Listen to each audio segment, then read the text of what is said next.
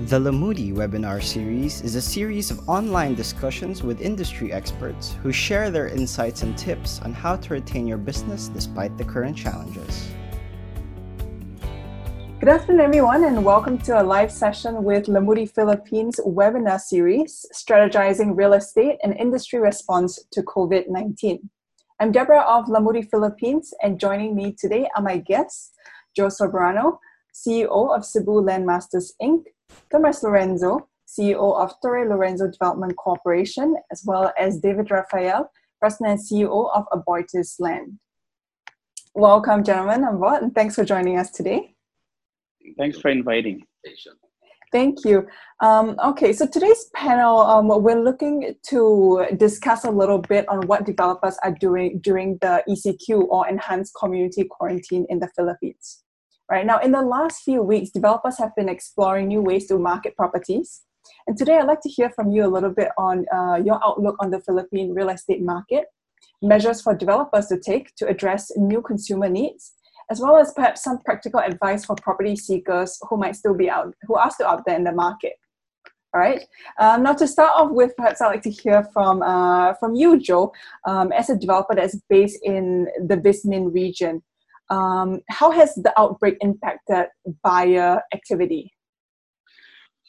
We're all impacted,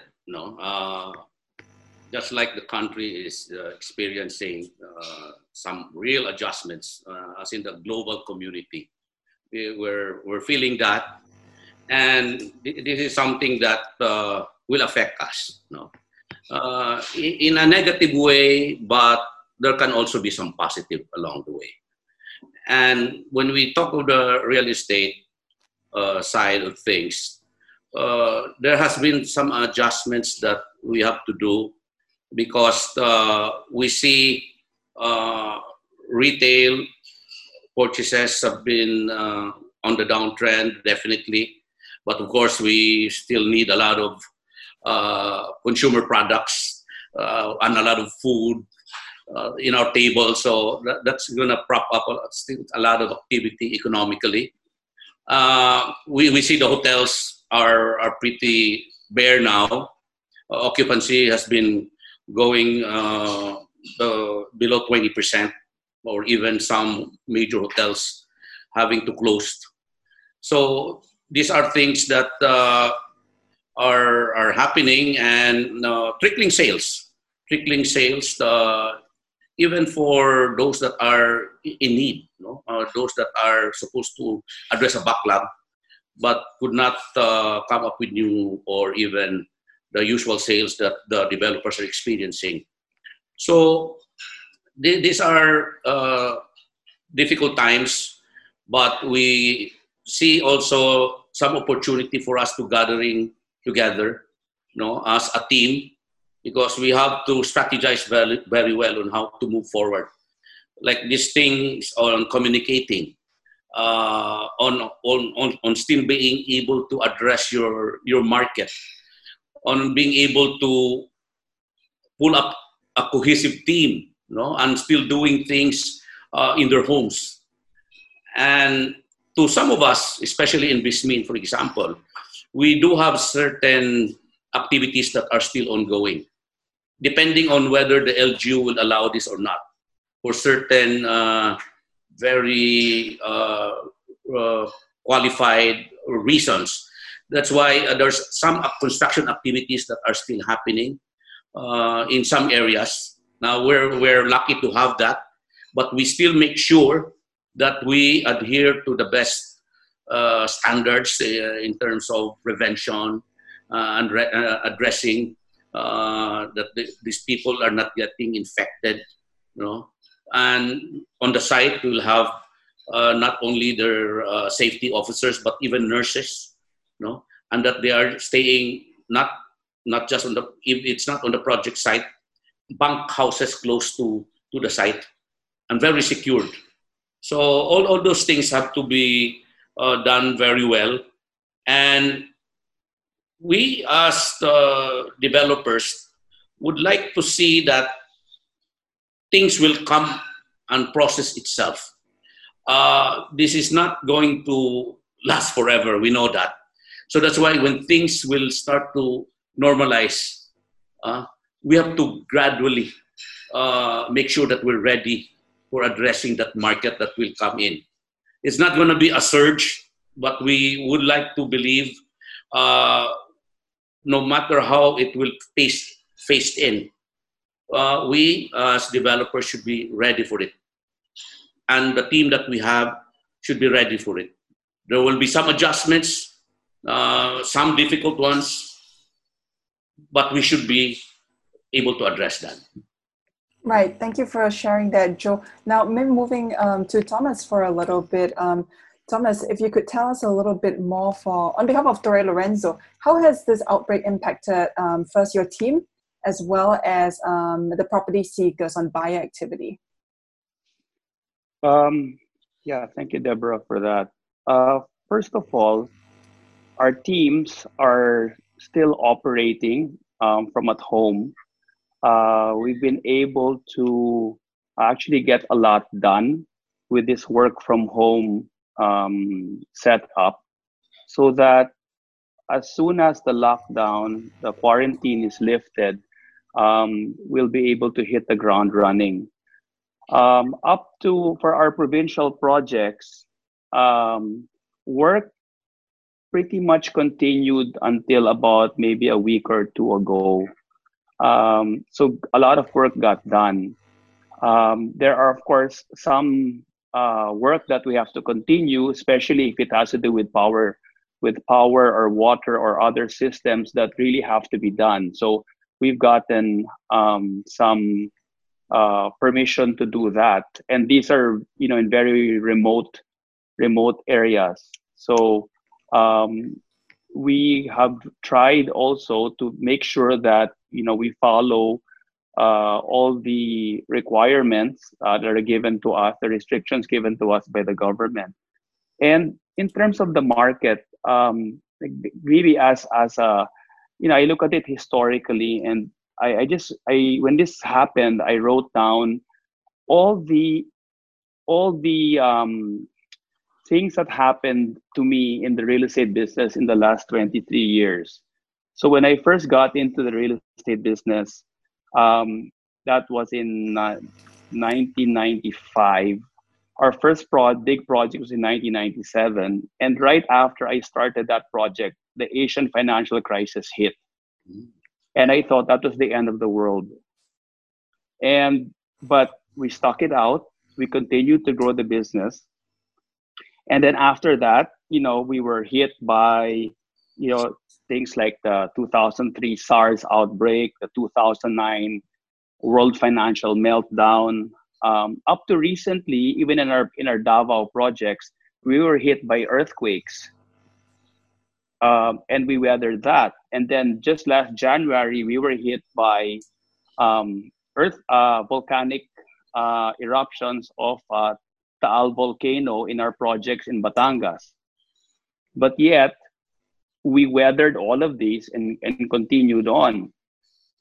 At this point, so COVID for me is just another challenge that we're given. Sometimes I think it's a pause. It's the pause button given to us so that we can really take stock and catch up with all the work that has been pending, especially in terms of designing, because as you know, real estate is a very, very long-term business. Your view has to be 5, 10, 15 years down the road.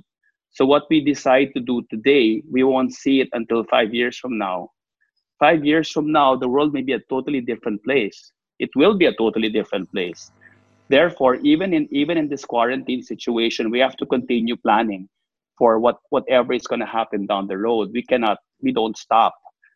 In terms of our buyers, they're quite, they appreciate the fact that early on we really boosted our online and social media presence, and especially our call centers, to beef that up so that anyone who's in lockdown can find out about the project or find out about their, about the company.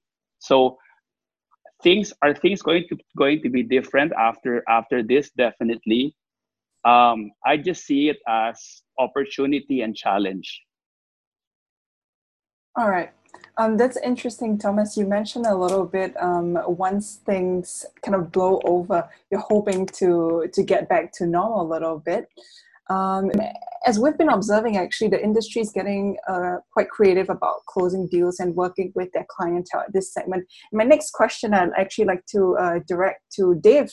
With Aboitiz at the moment, Dave, I understand that Aboitiz has been quite creative with moving on to contactless payment systems or digital forms of which a property seeker can make a purchase online. Dave, could you tell us a little bit more about that? Okay, I think that in terms of the buying process, the basic buying process of the real estate buyer, I think it remains the same in that, number one, he will shop around. Number two, he will shortlist. Number three, he will do a deep dive of the different products, the location, the price, and all that. Number four, he will reach out to a particular salesperson, a real live person, so that he can get more details and negotiate. And number four, he will close the sale through the submission of documents and payments. So I think the basic process has remained the same, but it's just the medium where that process is implemented is different. So like, for example, shopping around, right? So whereas before, how would a person shop around for the different options? Maybe he'll get leaflets from the different sellers that he will bump into the malls, or he will see billboards. But now, because of this environment, he gets all that information online. All that information. He can look at all of the different developers, secondary market, and all that. Get all that data. He can do his deep dive again online. There are virtual tours. We've got virtual tours so that they can see all the details of the specific product. Once he's narrowed down his options, he will probably want to reach out to talk to a specific person, a property specialist. So again, they will dial or they will arrange to have a Zoom or whatever Facebook meeting, so that all questions will be answered, all objections will be addressed. And then once he's convinced and he's made his choice and he's ready to make a payment, we've got several platforms that are available to accept this payment online. We've got Acquire, wherein he can pay using his credit card. We've got the automatic debit facilities where we can just directly debit his bank account. And once that's done, again, the reservation agreements, whatever documents are required, can all be done online. You can send him the reservation agreement and he can sign it through e-signature.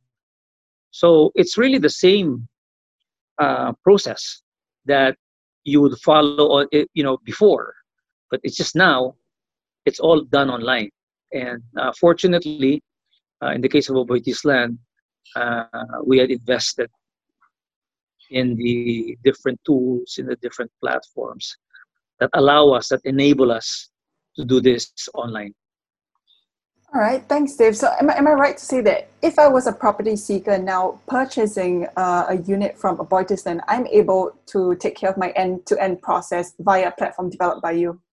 Oh, yes. And in fact, we have, of course, our sales during this lockdown period is lower than what we did normally. But the fact that we're doing 50-60% of the volume that we were doing before the lockdown shows that it's very possible. Okay, so you guys are at 50 to 60%, you say, okay. Thomas, I'm curious about your thoughts on this, because you mentioned just a while ago that you're active on social media. Now that covers the property search phase. Do you find it necessary to move the later stages of a property seeker's journey online now too? Yeah, well, for me, Deborah, um, it's true what David said about the platform and everything going digital. So we have the same thing. Our buyers really pay online. We talk to them online. The agents talk to them online. We have our call center, help desk, all of that. But just as what David said, it's really the basic process is still there. In fact, the four things, I have a list of four things that people look for when they buy a property.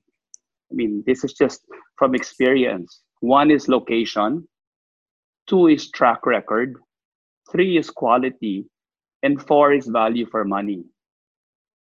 In terms of location, that even in a quarantine situation, people virtually go to places. They look at Google Maps, they look at Google Earth, they look at even your Lamudi site has that. It will show where the property is.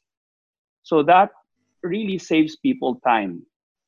And the second is track record. They look for someone, a developer who has finished projects, who has already a track record of finishing that kind of project. For example, we mostly do university residences.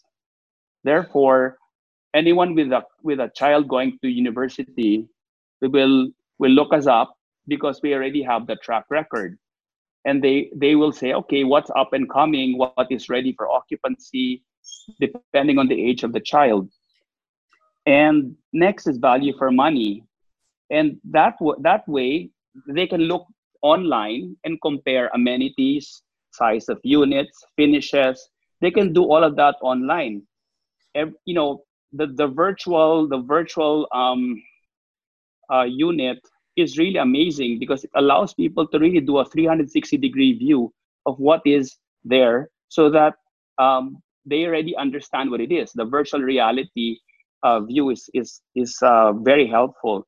And then there's so they can see the value of what they're going to get. And then lastly is quality. And quality is really, it's not just what is turned over, but rather the entire package. How is the building maintained?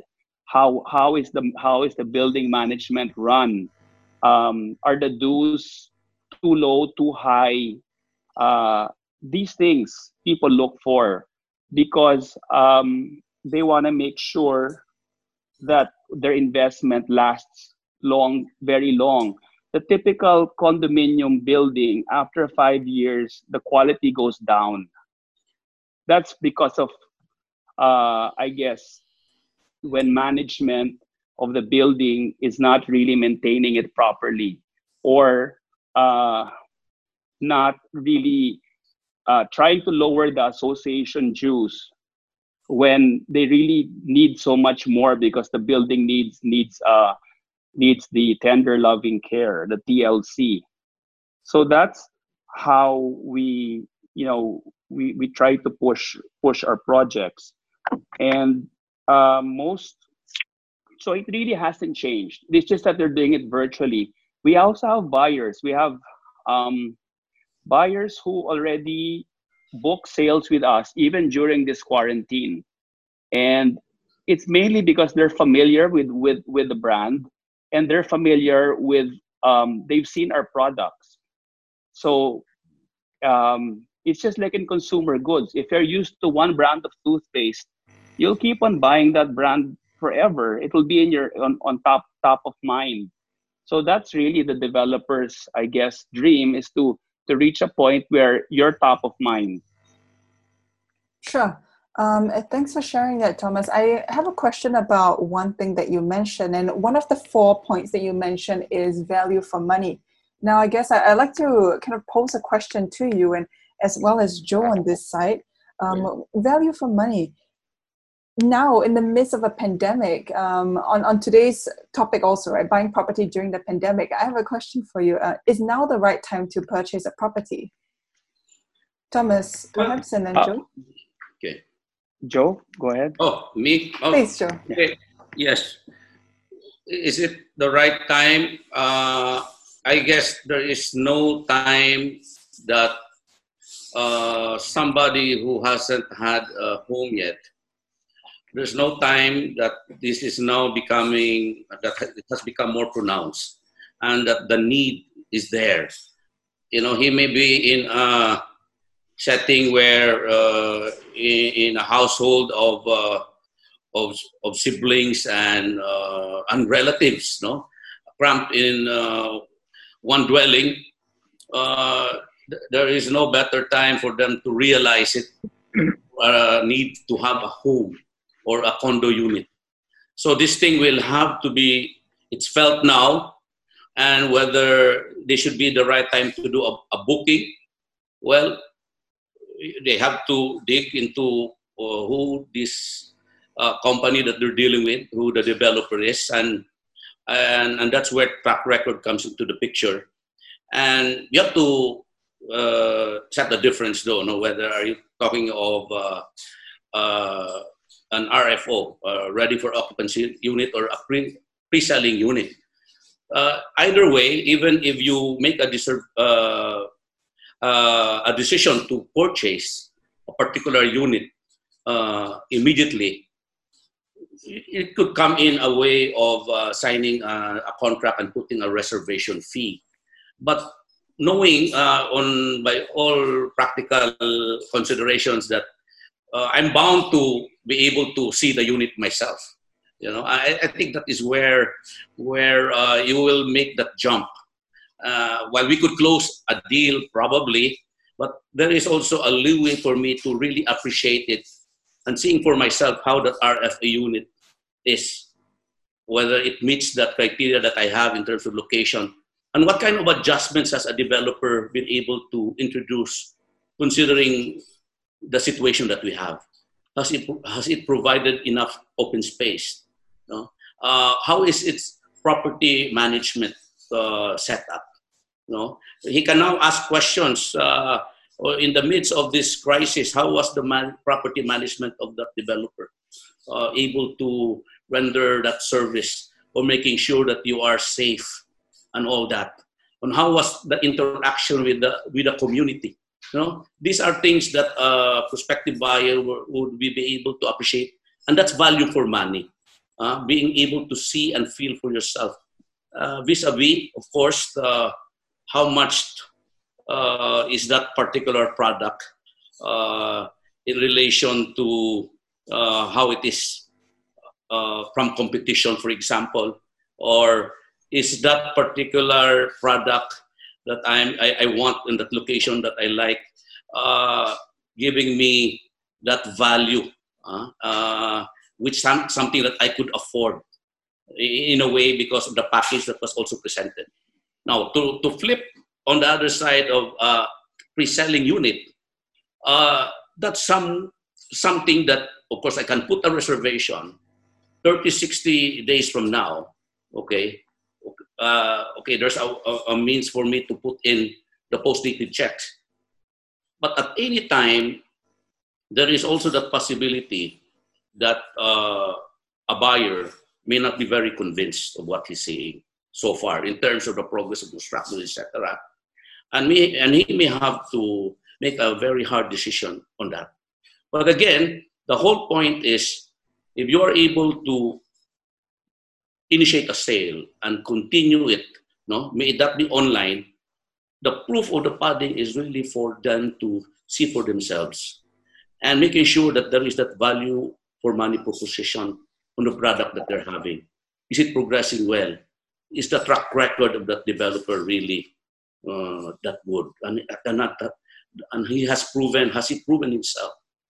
How does he manage things on the property management? No?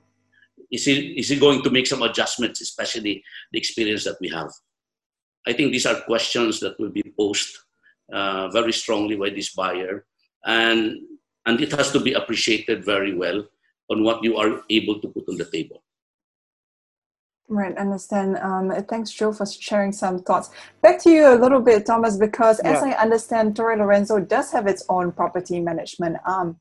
Do you agree with what Joe just said about whether or not it's the right time to buy a property? How does this relate to your on-ground efforts? Yes, Deborah, I agree with Joe. Three things. First that he mentioned was about cramped quarters where multiple people are living in a small house or condo and they want to move. We are very, very fortunate in the Philippines to have a very strong and young population, a large population that can buy consumer goods and will really have to move out of their homes. I have really in the 25 years I've been doing real estate, the demographics has changed. Young people now leave their homes, uh, be at college, or they have to be near where they study or where they work, so they don't wait anymore for marriage before they leave. They already move out.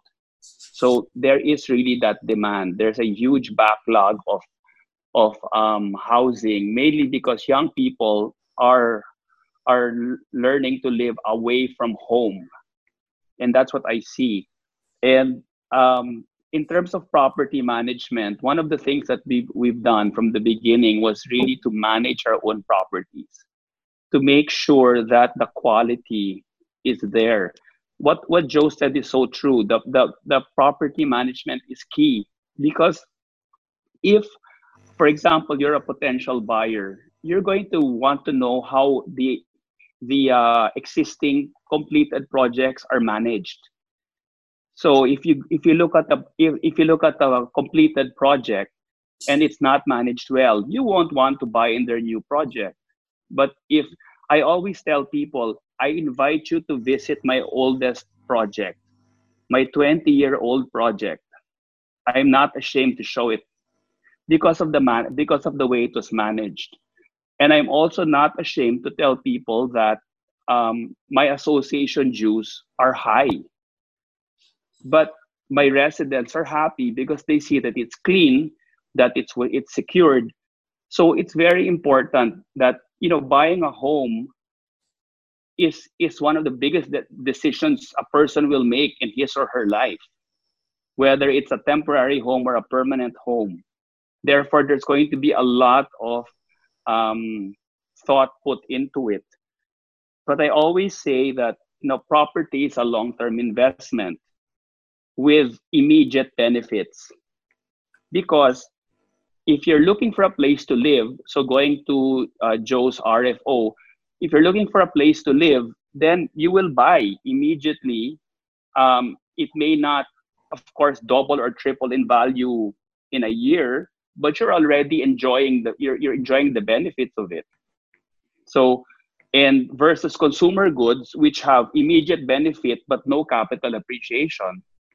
So it's just really a different way of looking at things. Now, property management, I think, is, even now during COVID, is very important, because we always post in our social media pages about how we clean, how we sanitize our hallways, our common areas, how we take care of people who are isolating. And that's what happens. People isolate. They come from another country, they isolate. So we take care of them as well. And we make sure that we manage that, and we manage also the other residents in the building. Sure. Thank you, Thomas. Now, it seems like the common consensus is, if you're looking to buy a home, then as long as the tools are available, there should be nothing stopping you. Now, I have a question for David, who just mentioned that Aboitiz has developed that contactless end-to-end purchase system for property seekers. And now, Dave, I'm curious to get your thoughts on this. During this COVID-19 pandemic, as a property seeker in the Philippines, what help would I possibly need from developers like yourself or the government in this situation? Well, first of all, the question is, what help does a buyer need, right? Sure. I think that first of all, in this situation, it's a challenging environment, right? Because let's face it, no, buyers are, in terms of their priority right now, their priority is really the more basic requirements. And another factor you need to consider is that for a lot of potential buyers, I think that their source of income is at risk, right?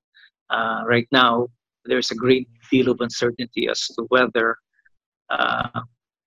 their income will still continue. I mean, in just about every industry, people are getting laid off. So there's a great deal of uncertainty about your income. And when you're thinking of buying property, the first thing you want to be sure of, the first thing you want to secure is that ability to pay, because it's a long-term commitment. Buying property is a long-term commitment. So unless you have that confidence that that resource is going to be there for the long term, it's going to be understandable if there's going to be some hesitancy to make that commitment, right? So bearing that in mind, as a developer, I think that you really have to be sensitive to that situation. Of course, the basics should be there, no? The location, value for money, property management, as Joe and Thomas all mentioned. But I think all the more in this situation, there has to be a very keen sense of customer need, the customer situation, right? And as I said, the customer right now is facing this challenge in terms of their income, right? So one way the developer can address the situation is perhaps being very flexible in the payment terms that they will offer.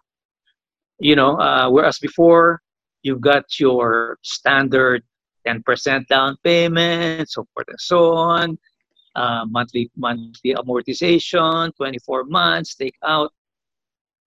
I think it's as a developer,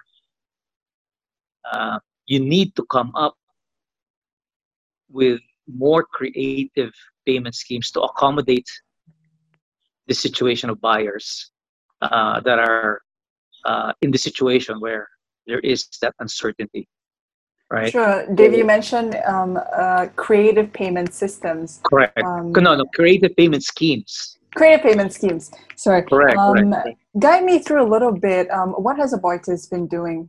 Okay. So, like for example, the normal what's normally done is, there's a required down payment, and then after that, the balance.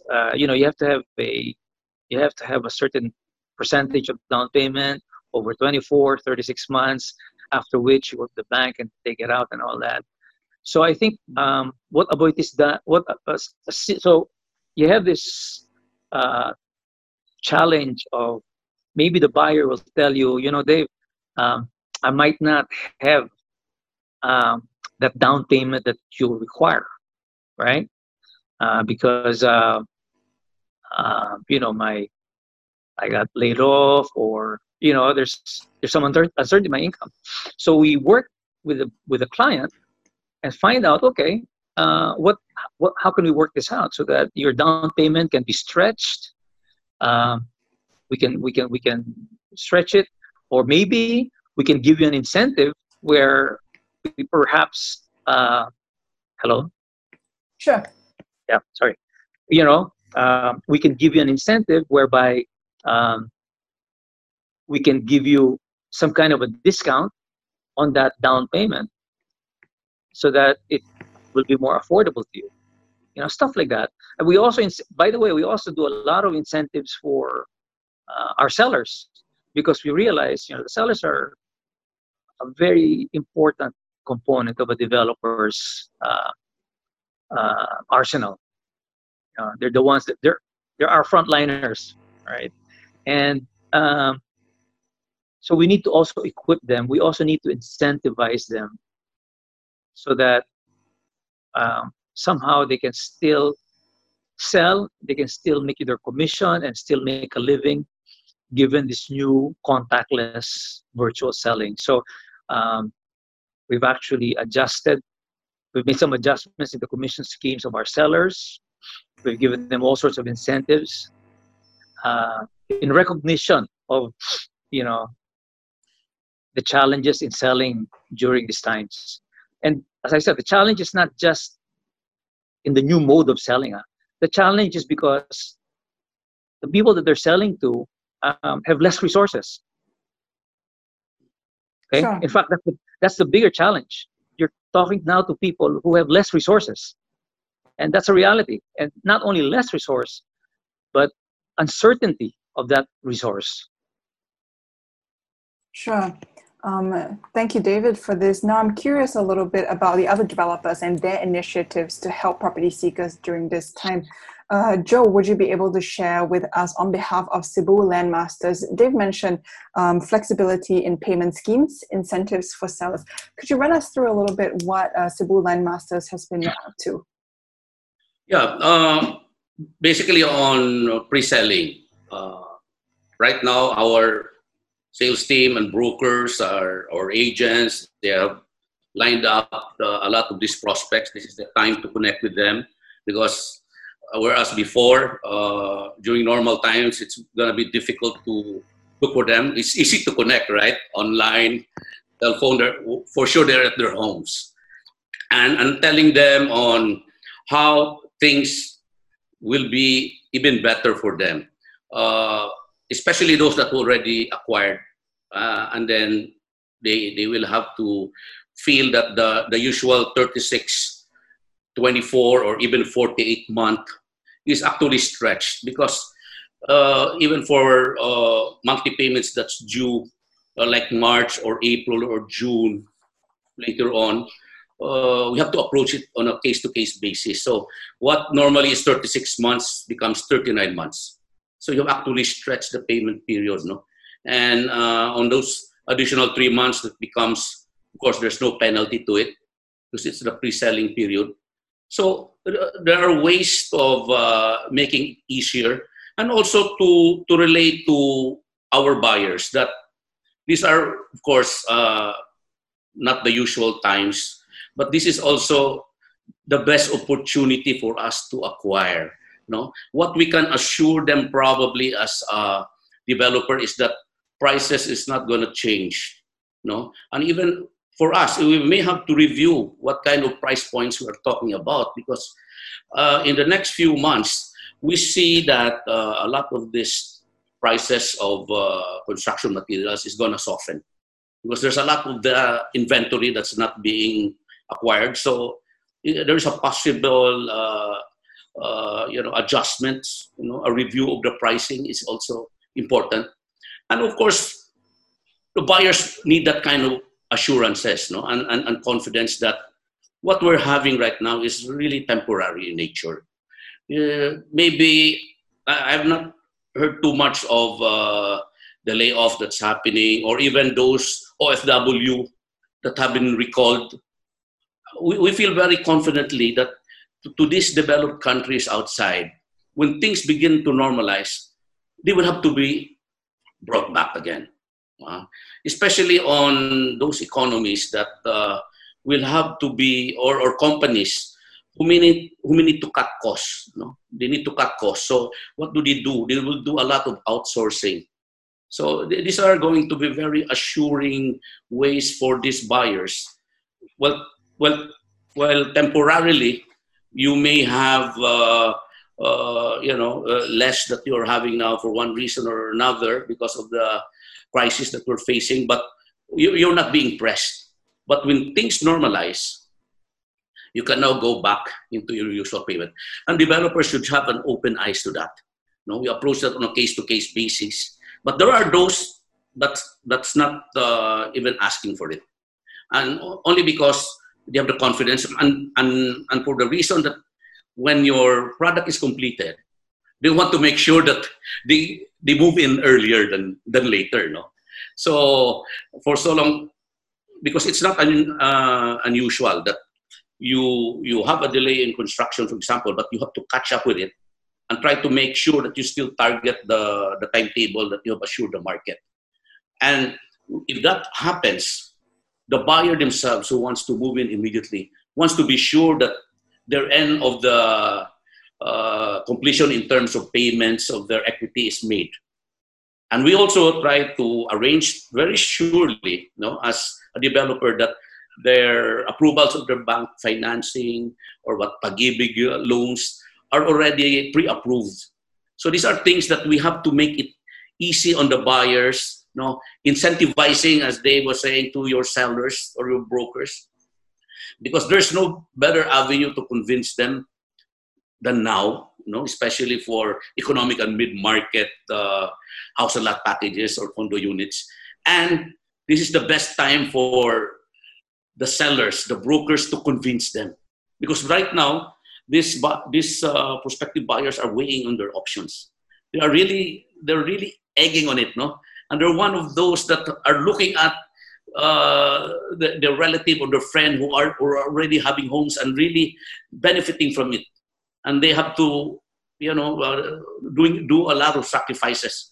And in fact, it leads us to another point, because this is a real self-realization on our part, not even just as a private sector developer, but even for government to address. How are we addressing PAC communities? How about this, the settlers, what we call illegal or these colonies that have sprouted? This we have to address: the socialized housing, the tenement housing on site. And this is the time really to open our eyes, because we have a lot of learnings from what we're experiencing now. And I think all of these experiences that we're having will make us become better as we move forward, addressing a need of the buyers, making sure that we make things healthier and a lot better than where we came from. Sure, thank you for that, Joe. Moving on to Thomas. Thomas, tell us a little bit about Torre Lorenzo, about your initiative. So, Aboitiz Land, we've covered. Cebu Land Masters, we've covered a bit more on stretched payment schedules, flexible payment schemes. Thomas, on to you. Tell us a bit more about your initiatives. Well, definitely, I agree with what David and what Joe said about, we have to take care, especially about taking care of your agents, because they are the frontliners. And of course, we try to be as flexible as we can. For Torre Lorenzo, what we really cater to are more of the premium end of the market for university residences and even for condominiums in provinces. So we actually have, it's a different model, because, for example, when we sell condos for student housing, the need is there, and there's a fixed date. So, for example, when school opens in the Philippines in August or September, there will be a rush for people to move their kids into condos to be as close to the school as possible. Online schooling will not, I think, be 100% successful. So there will still have to be some sort of physical presence in and around the schools. So therefore, we of course try to be more, try to be flexible for these projects that we have. And we have several projects which are almost for turnover. So we have to be mindful of that, because our buyers, they don't really take the money for real estate for a student housing condo from their savings or extra savings. It's actually part of their education budget. And as you know, in the Philippines, the parents will starve. The parents will forego buying a new car or a new cell phone or whatever consumer good there is out there in order that their daughter or their son gets a good education. So because many of our projects are beside schools, they would rather spend it to make sure that their son or daughter has a decent place to stay, a safe and secure place to stay. And our investors also see that because there's also a very good leasing market that has sprung up. People who cannot afford to buy are going to shift to leasing, which Torre Lorenzo, we have quite a substantial portion of our projects for lease. So we're able to capitalize on that. It's like what happened in the US in 2008, 2009. The buyer's market shifted to a leasing market. So that is what I see is going to happen. Now, in terms of our provincial projects, Davao, Batangas, Pampanga, or wherever, we really come out as a premium product. Therefore, our buyers are not, they are really quality conscious. They're also conscious about the management and the finishes and everything we deliver. So that is what they're looking for. Of course, they will want more flexible terms, and I understand that. But we tend to have more questions about, when can I get my unit? I want it today, rather than can you give me a longer payment term? Okay, so on your side, Thomas, what you're telling me is that instead of an extended payment schedule, you're seeing an accelerated timeline for delivery. Well, of course, because I'll give an example. In January, there was the eruption of the Taal volcano. I thought that our Batangas project was doomed, but it turned out to be the opposite, because our condominium project, was outside of the danger zone. So you had the 1.5 million Filipinos living in the danger zone, trying to find a place to live outside, but within the same province. So that's an example of how there was a rush for people to buy, to move into our RFO condo. Sure. Okay. It sounds like to me at the moment we are able as developers to identify the needs of the property seekers and different ways in which we can address that, right? As we've heard from the three of you. Now, my question now to the panel, perhaps starting with Joel, is how can developers at this time during the pandemic band together to help property seekers at a time like this? There are several ways. The property seekers are really just awaiting, because if I look at the market as having to address a need, we need to really connect with them, and the best way is at this time where they feel the pinch, and that we have a lot of these sellers, brokers, and agents who have a free time, and they can take a look at their prospects and inventory, and then connect with them. So if the question there, Deborah, is really on how we should be able to connect with these buyers.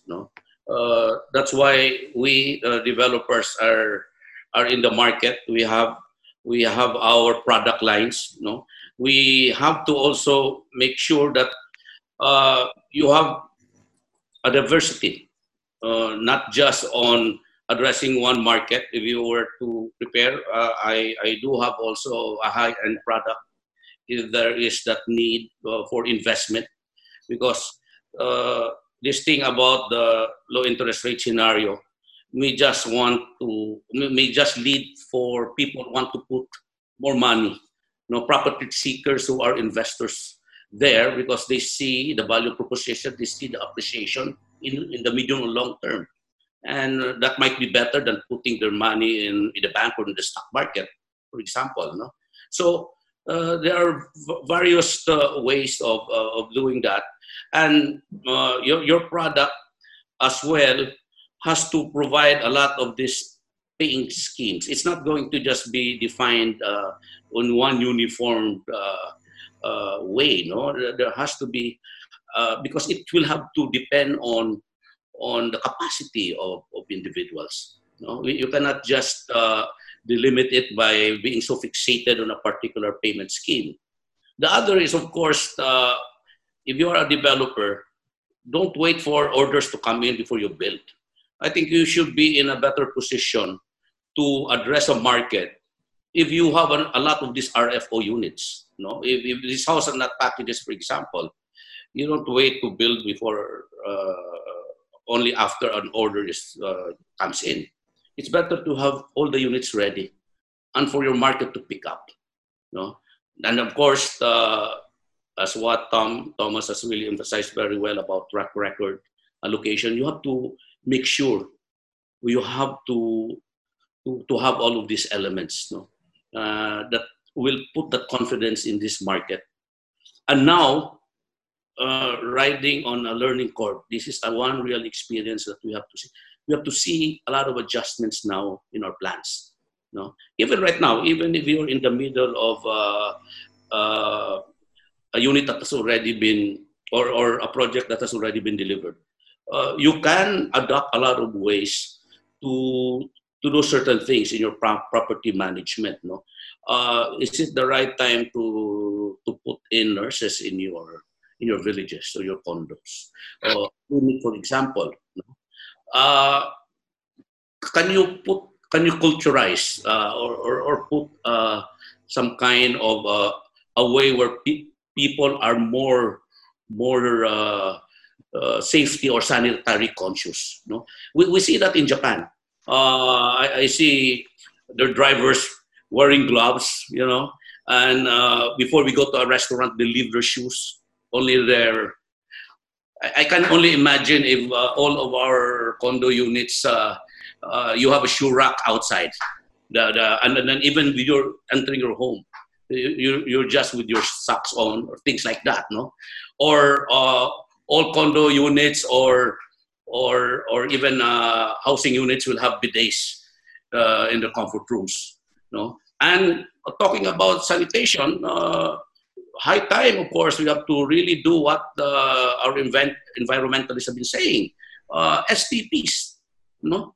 These are very important products. How do you process all of this waste and garbage collection?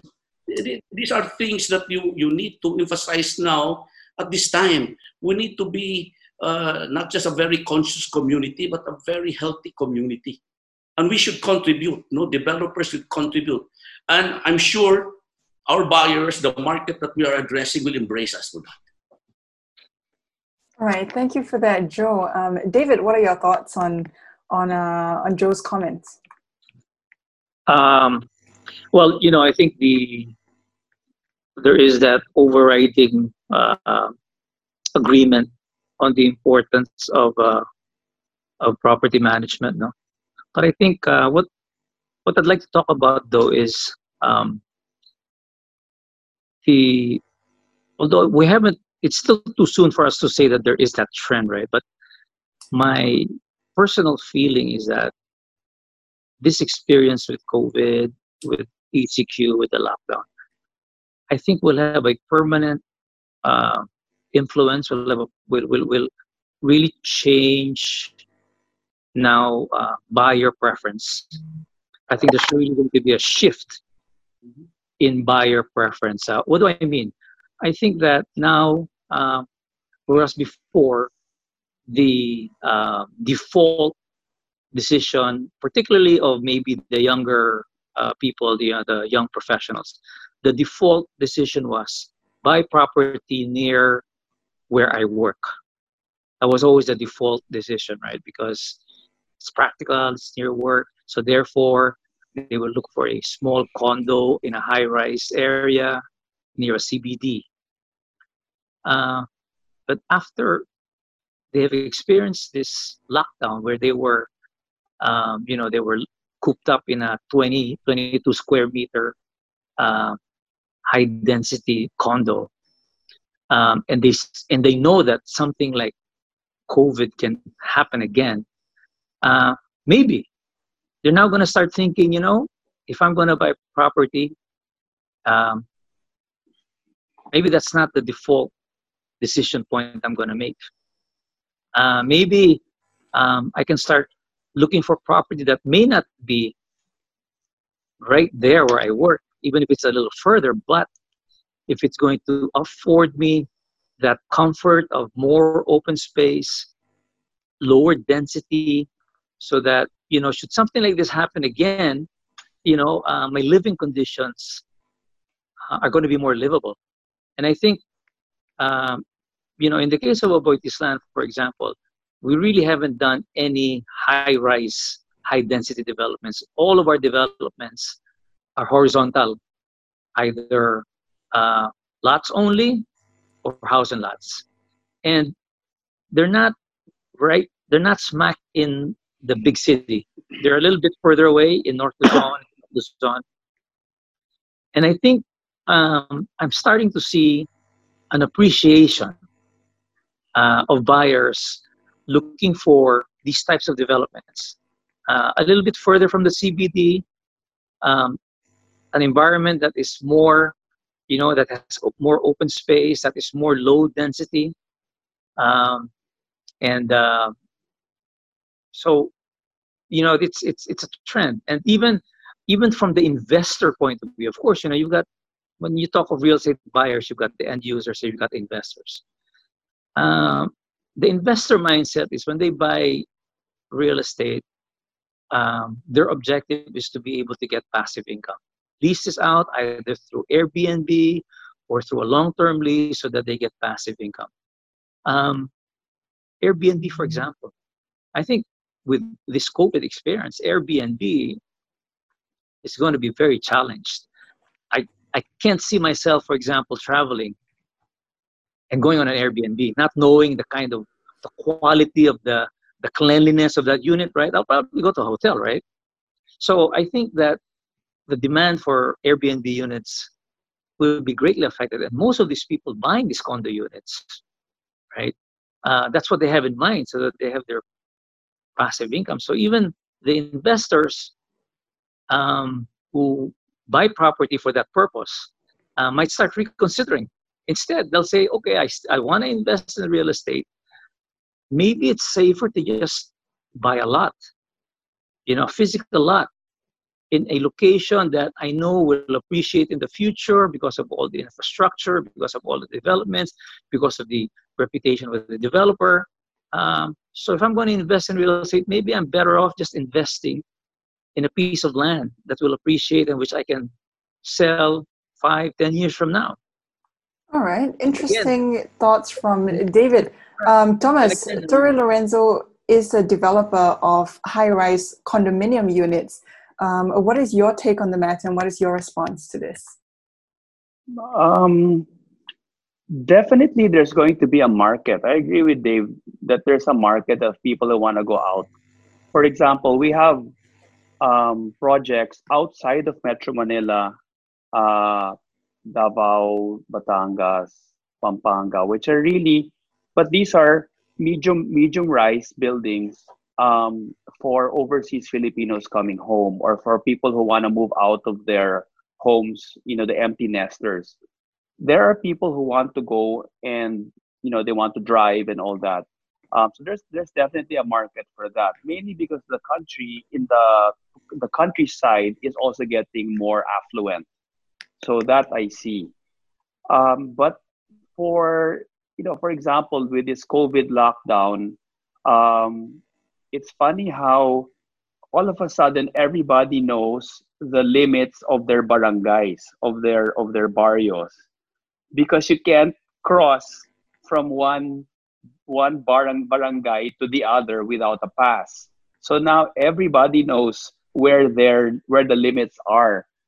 And what's interesting is, for example, if you have to cross several barangays, or God forbid, several provinces, even if you have a pass, it's not enjoyable at this point. So there will still be a market for people who want to be walking. For example, I was talking to one of my bankers and I said, "How are you doing?" He goes, "I'm in the office." I go, "Wow, how did you get to the office?"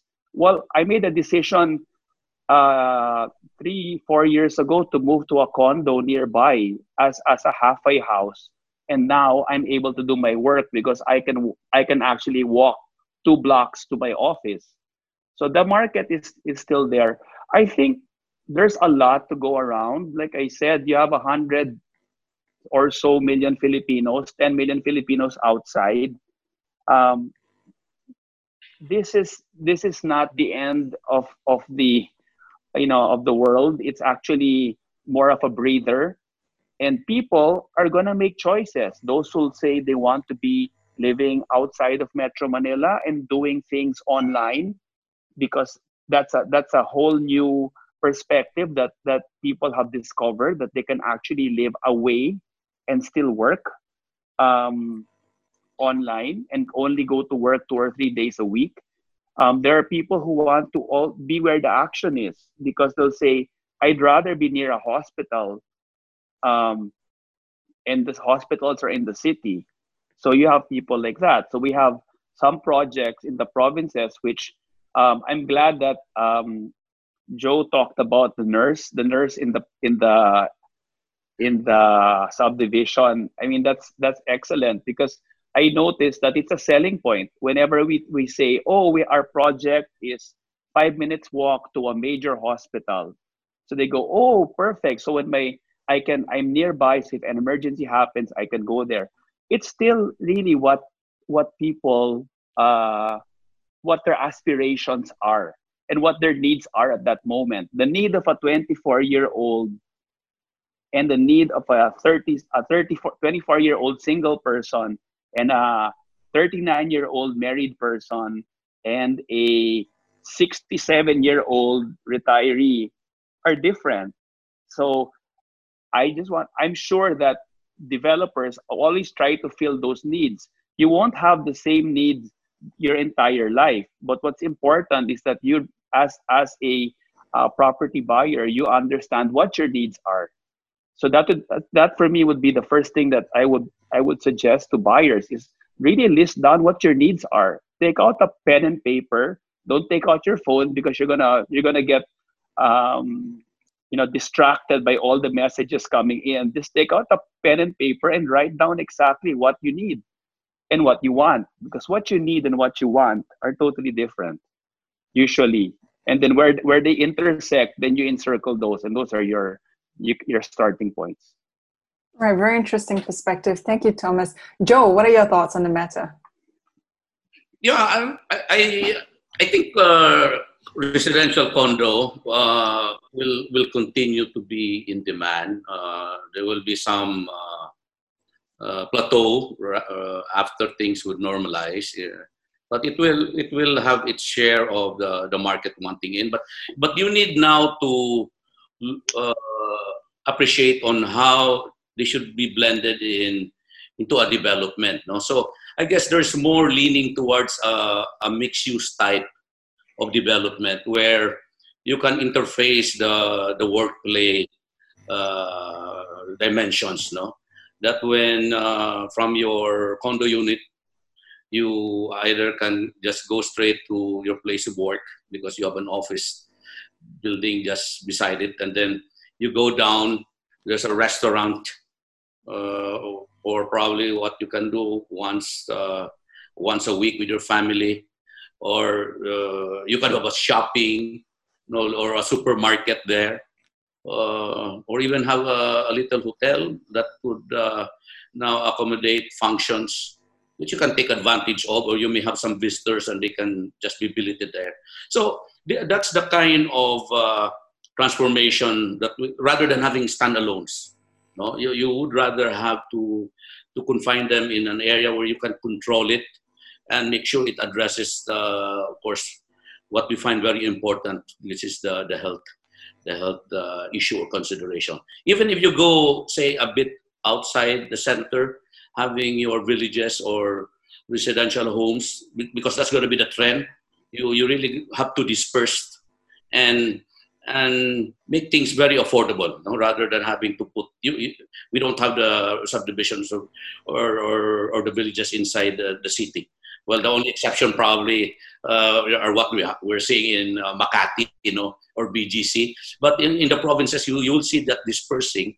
But again, to provide that need, you want a community that will also have that mixed-use character.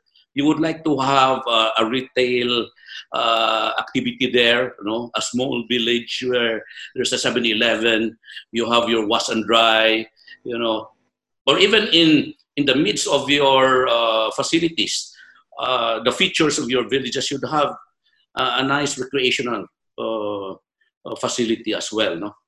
Or a chapel, no? You don't have to go out and do your own reflecting, especially at this time. Can you imagine if you are in a village and then, I want time for meditation for myself? All you can do, have peace and quiet there in the chapel, and you don't have to really go out and visit the church. And you can also have some weekly masses, or depending on the occasion, a nice pool, a functional, a gym. A gym is very important. So you need now to fashion out design in your planning that will address these basic elements. What you have may be good, but now there needs some kind of transformation. Knowing that it might be better to have a clinic rather than holy space, for example.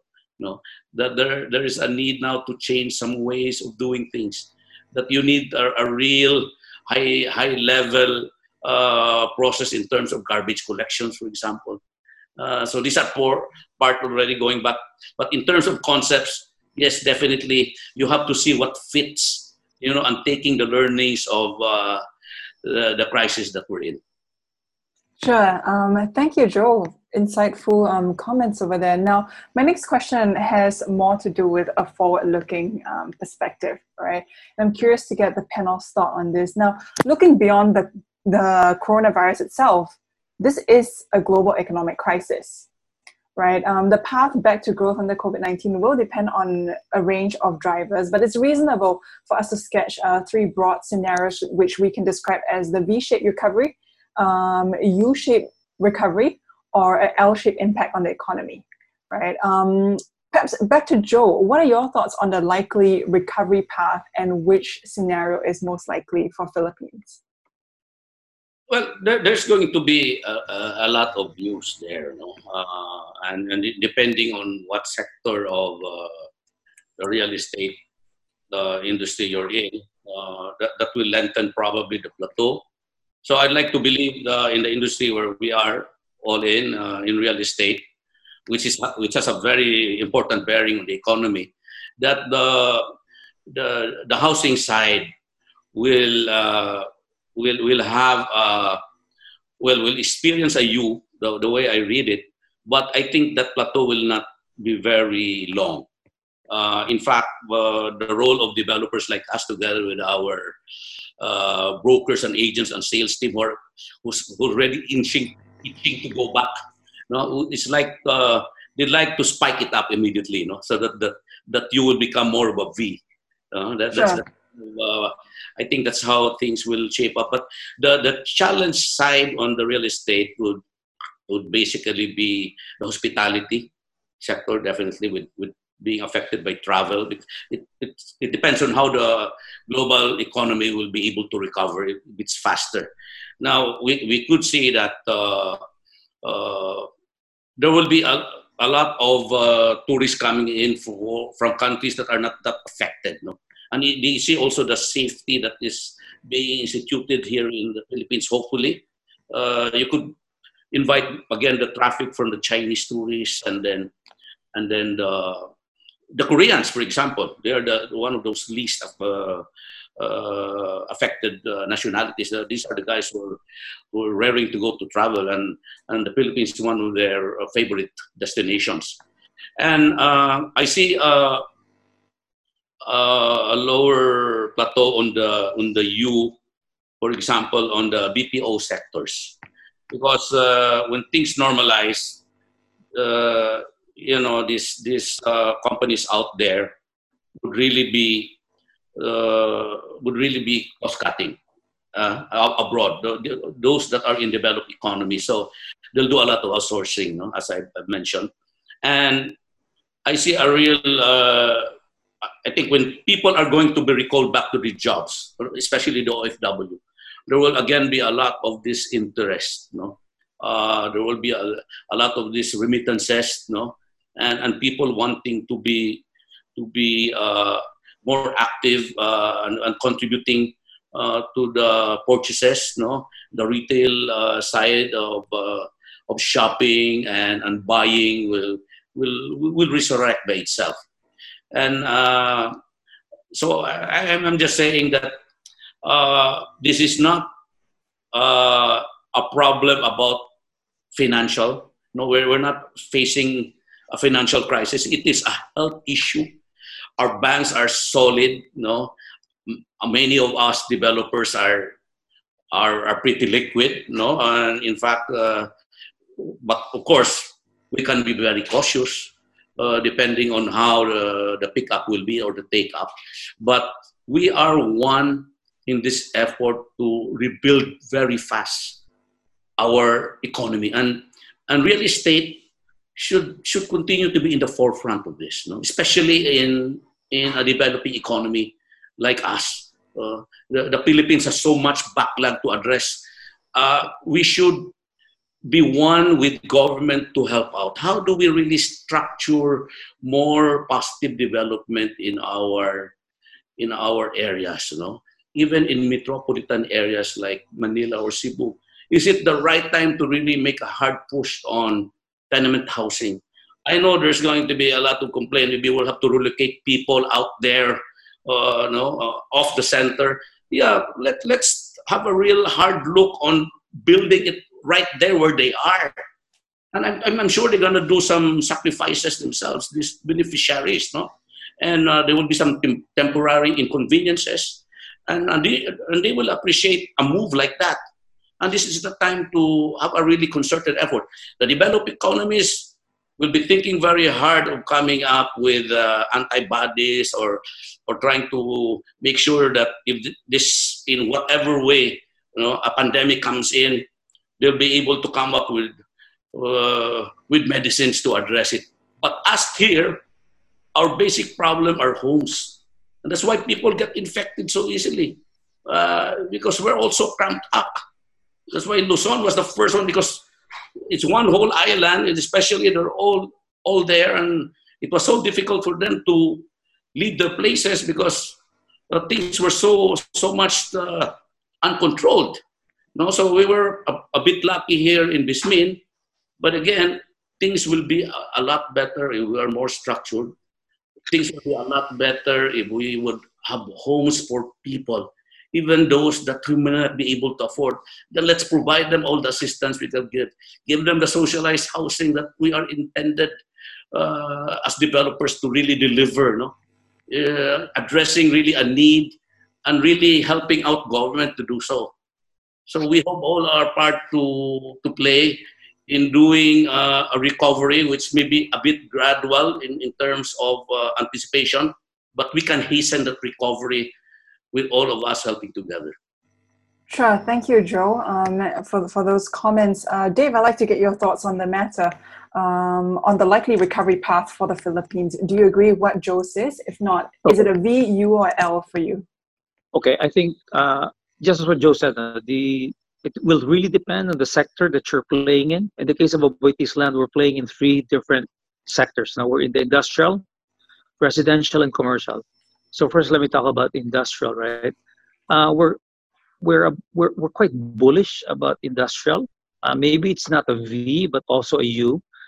And the reason why we're bullish is that I think one of the effects, one of the fruits of this the whole COVID crisis is that a lot of the global manufacturing firms realized they committed one very basic mistake in their supply chain, and that was it was all in one basket. They were all concentrated in China. And so when this thing hit them, it really hit them hard. And I think the lesson they've learned there is that they need to disperse their manufacturing supply chain. And you're seeing that, right? The Prime Minister of Japan just announced that the Japanese government is going to spend 2.2 billion US dollars to bring back all the Japanese manufacturers in China, right? So, and it's not just the Japanese companies, German companies, US companies. So we think that, we're not saying that they will all go back, they will come to Manila. No, they'll go to Vietnam, they'll go to Thailand, it's a lot of competition. But I am confident that because of the good English-speaking capabilities of the Philippines, our fairly competitive labor wages, we've got very well-educated, we've got a lot of schools that produce very qualified workers. I think that we're going to benefit a lot from that trend. So we're quite bullish about our industrial business. We've got our Lima Industrial Park in Calabarzon, and we've got another 2 industrial parks in Cebu, one by Mactan and the other one in Balamban. And we're gearing up to expand capacity in these 2 industrial zones in anticipation of this new demand that we're going to get from this trend. In terms of the residential, I think I also believe that the fundamentals of the residential market is still very sound. This COVID is, I think, a decline, a speed bump. But I think in time that it's going to normalize. And we cannot deny the fact that given the housing backlog here in the Philippines, given that we have a fairly young population, the demand for housing, will always be there. It's not going to go away. So I'm fairly confident about that in terms of residential. What kind of residential? Well, all sorts. I mean, high-rise residentials will continue, but as I said earlier, I think now, and this is a good opportunity for Aboitiz Land, I think now we're going to see a renewed interest in low-density master plan communities that are not necessarily within the CBDs. That's the opportunity you see. For commercial, I think we have a couple of commercial formats. We've got our outlet malls in Lima, in Batangas, and in Cebu. It's really not a mall because it's an open kind of retail setting. It's not multi-level. We don't have cinemas, so it's basically an open air type retail format, which I think, given the COVID situation, will work pretty well. So we're optimistic that this will be the more preferred shopping environment, at least in the short term. We do have plans to also get into the BPO space. Just like Joe, we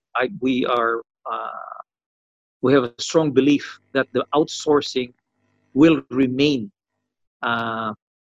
It's the competitive argument for outsourcing is so compelling, because all of these companies abroad just cannot, no matter what, they cannot compare, they cannot match the outsourcing cost and capabilities of doing it overseas.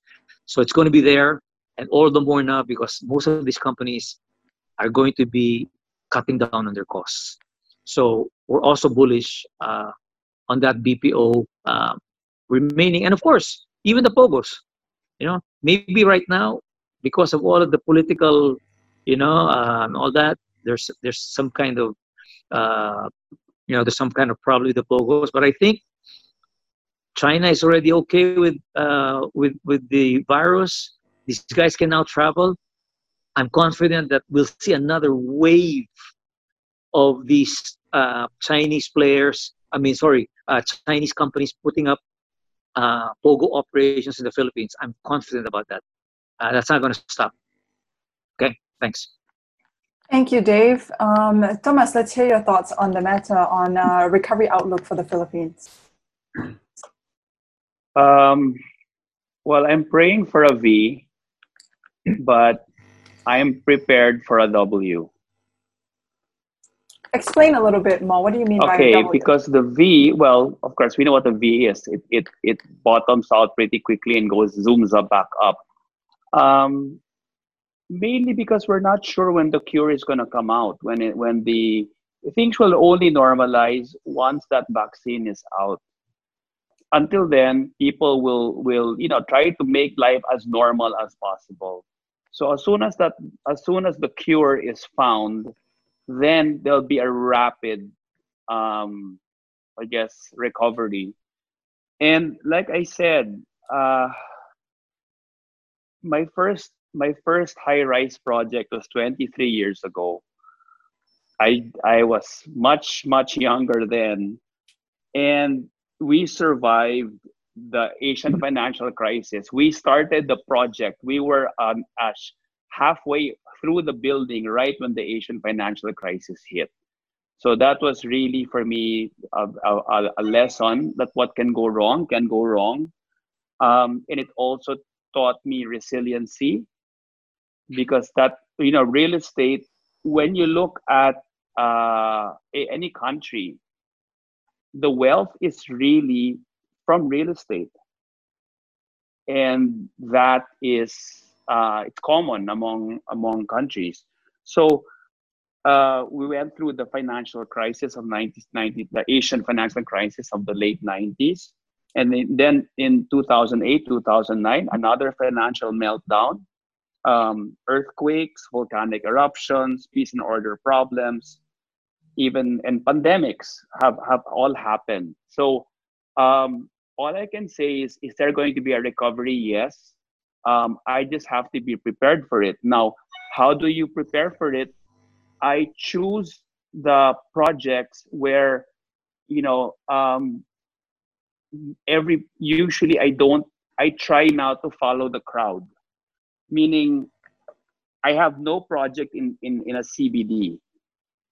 I don't, mainly because I think that I can add so much more value to secondary locations or locations outside of not just CBDs, but outside of Metro Manila. And because of the growth that I see, I really look at the market. I talk to the market. I sometimes pretend I become a sales agent. I sit and I talk to buyers from all over the world, and I listen to them and I listen to their concerns. I listen to their issues, and I really get a feel of what people want and what their dreams and aspirations are, and that is where I get, I guess, the impetus for me to come up with projects. Joe was correct in saying that projects really should be as complete in terms of amenities, from clinic to playground to whatever amenities people are looking for. So I do that. In fact, our projects now are really mixed use. So outside of Metro Manila, they're either large townships or mini townships that come complete with hotel, condo, amenities, commercial, because that's what people are going to look for. Also, as long as with COVID, there's going to be a need to really tweak the way things are built, or even existing buildings will have to have their sanitized area. Will have to. It'll almost be like an agricultural enterprise where there's a foot bath, and people will have to be they have to be make sure that they're sanitized, and people keep their distance. So I'm familiar with that because I also came from the agriculture industry. So it's quite interesting. I see the similarities. It's it can be done, and when the recovery happens, it will be very quick. So the important thing is to be ready. It's like being, a racehorse at the starting gate, and we're just sitting and waiting there, making sure that everything is ready. Because when those gates fling open, there's going to be a mad dash for people to take advantage of whatever there is in front of them. Thank you. Sure.